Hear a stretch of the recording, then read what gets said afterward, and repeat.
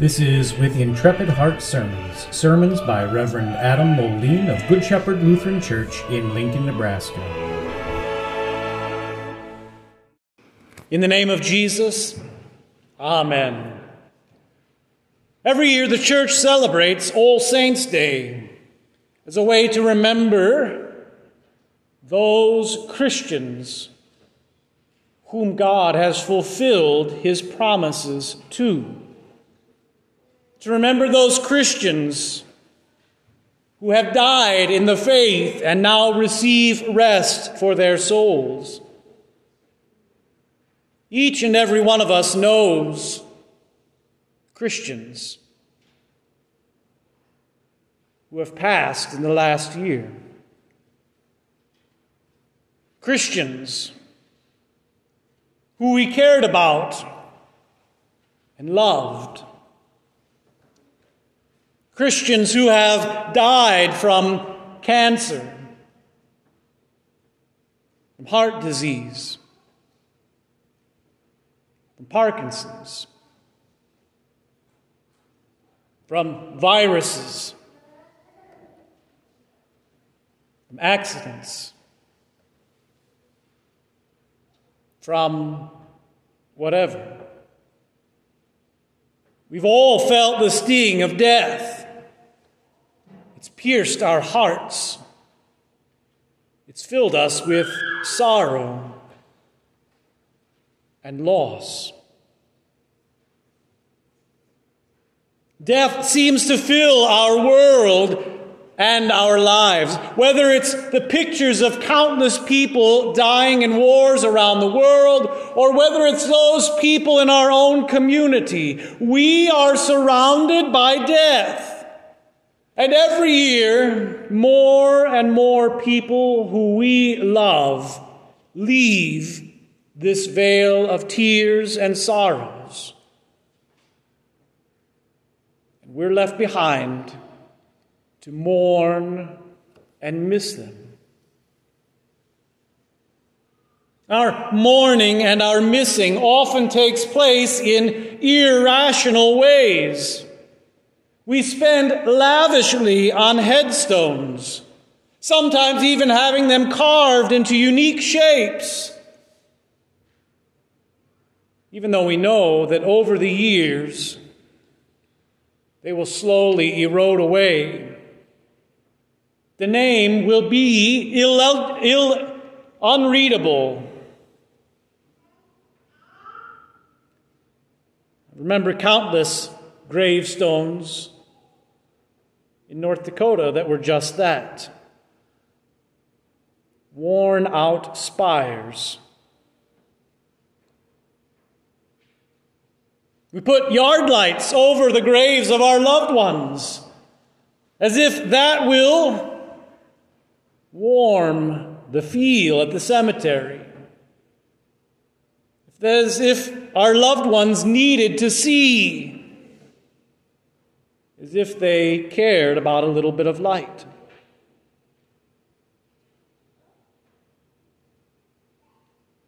We wheel our loved ones into the church in a casket.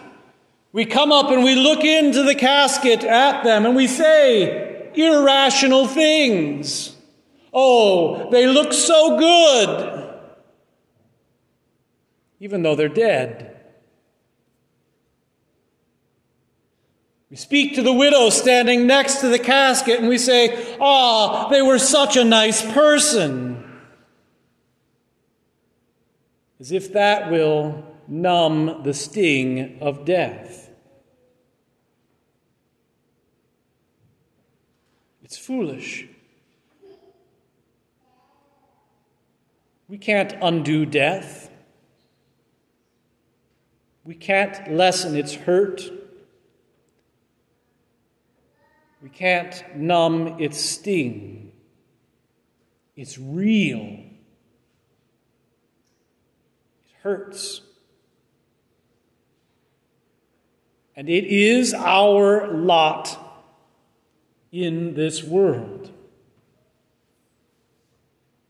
Death is one of the things that we can be certain will happen unless our Lord returns first.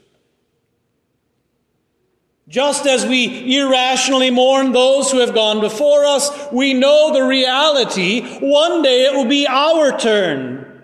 One day death will find me and you, and we won't be able to run away.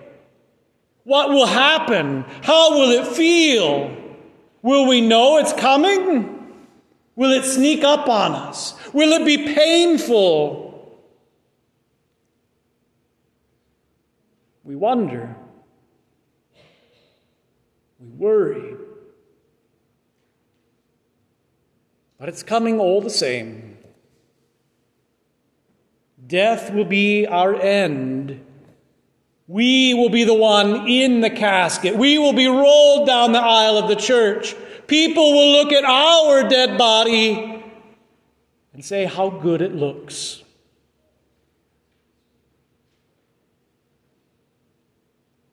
Death is terrifyingly real.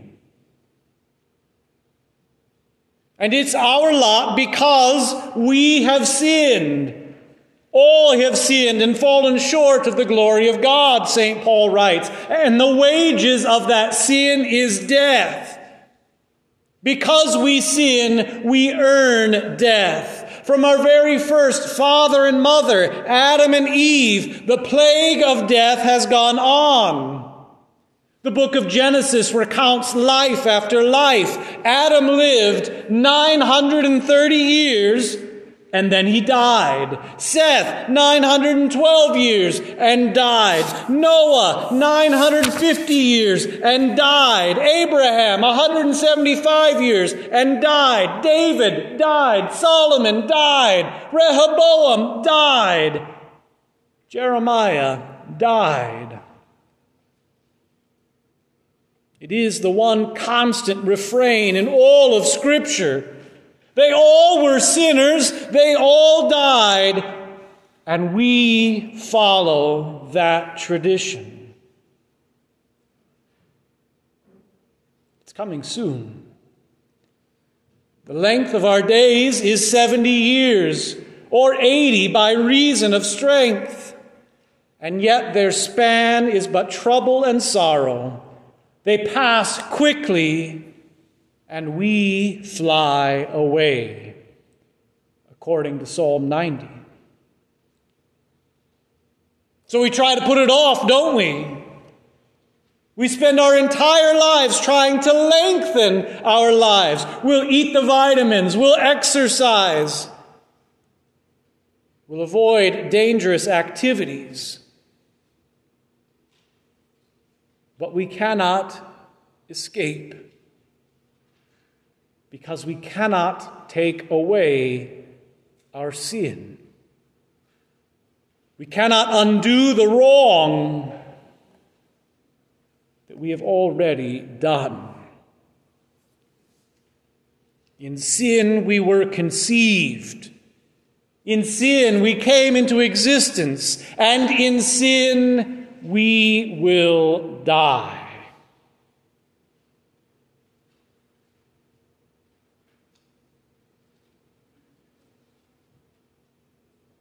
But, as our text says, see what kind of love the Father has given to us,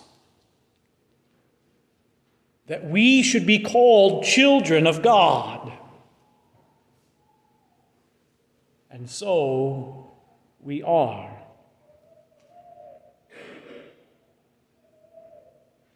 We are God's children, whom He cares for, whom He loves.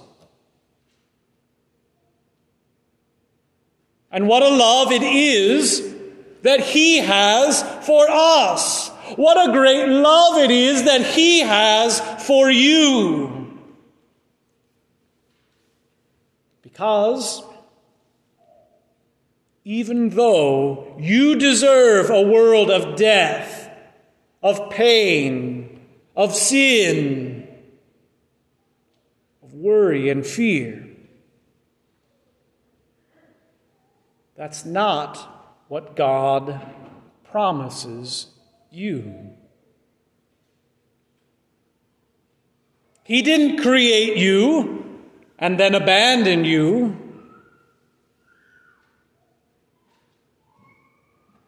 He didn't forget about what had gone wrong.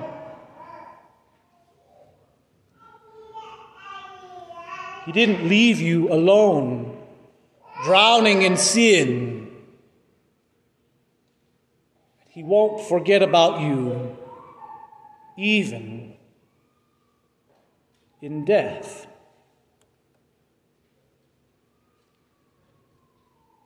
Instead,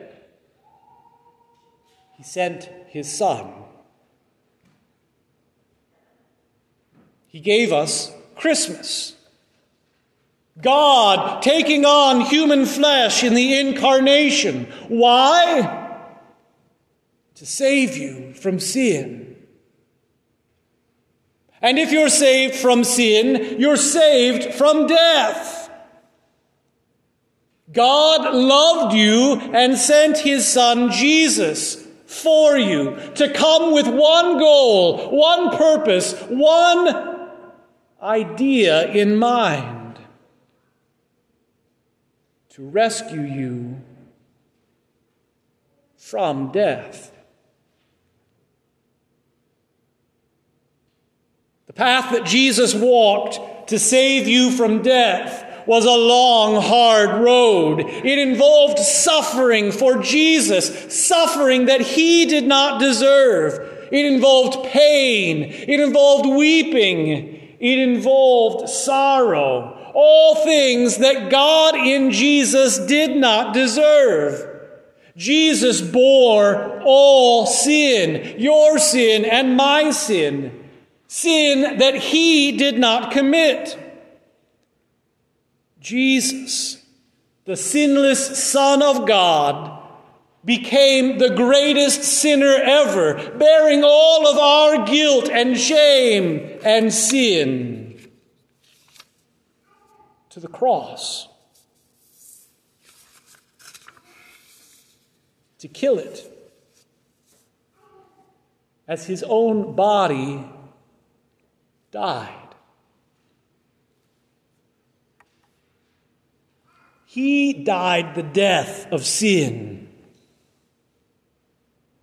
for you. He gave up His life in place of yours for your guilt. Jesus died, and now you are free.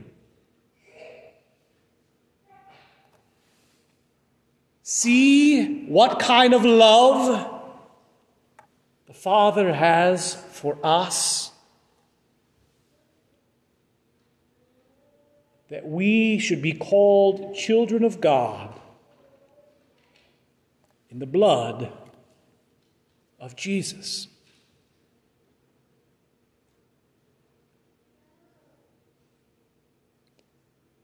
That's our hope. That's the promise God makes for you and for me. That's what we remember with All Saints' Day. That because of God's love, death is not our end.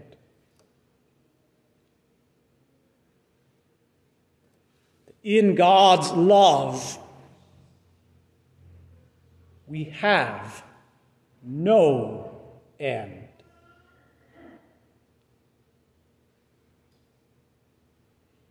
For we do not get what we deserve.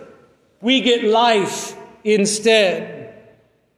We are not killed for our sin. Jesus already paid the price. Though we deserved wrath, Jesus gives us peace with God. And even should our body rot in the grave, decompose into dust, God will bring it back, just as he brought back Christ. It's true. You already have seen what is ahead. You've already heard with your ears and pictured it in your mind as the vicar read it in our first reading. A great multitude, that's you, alive in heaven. God has already revealed your future to you. And he says this about you: no more shall you hunger, no more shall you thirst. The sun will not beat down upon you, nor any scorching heat. And the Lamb in the midst of the throne will be your shepherd, and will lead you to springs of living water. And God will wipe away every tear from your eye.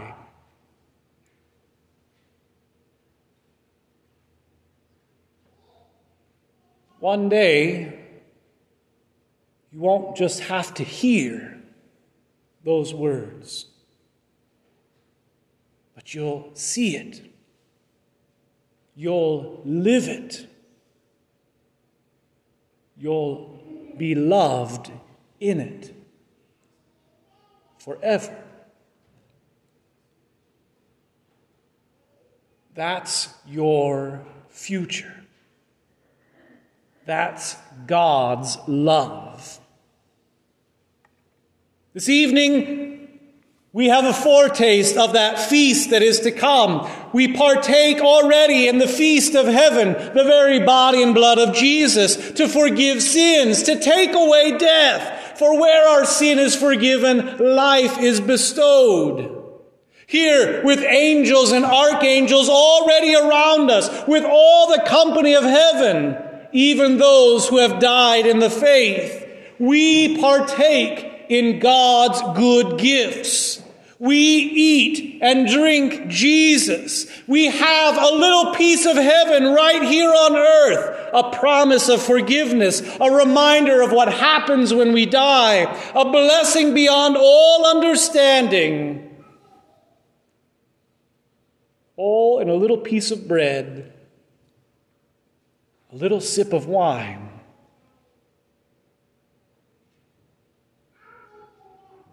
Dear Christian, hear God's promise one more time. See what kind of love the Father has given to us, that we should be called children of God. And so, we are. Dear saints, beloved by God, we are God's children right now. And what we will be has not yet appeared.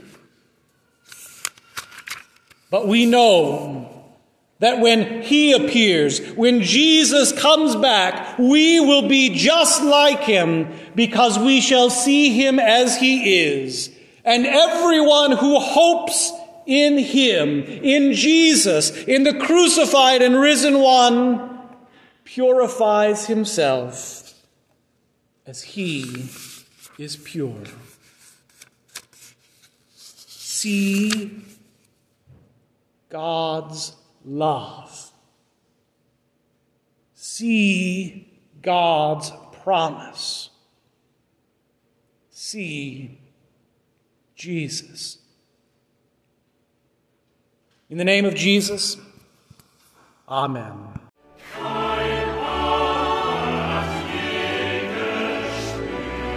This has been With Intrepid Heart Sermons by Pastor Adam Moline. The words "with intrepid hearts" come from the conclusion to the Book of Concord, where it is written, By God's grace, with intrepid hearts, we are willing to appear before the judgment seat of Christ with this confession, and give an account of it. We will not speak or write anything contrary to this confession, either publicly or privately. By the strength of God's grace, we intend to abide by it.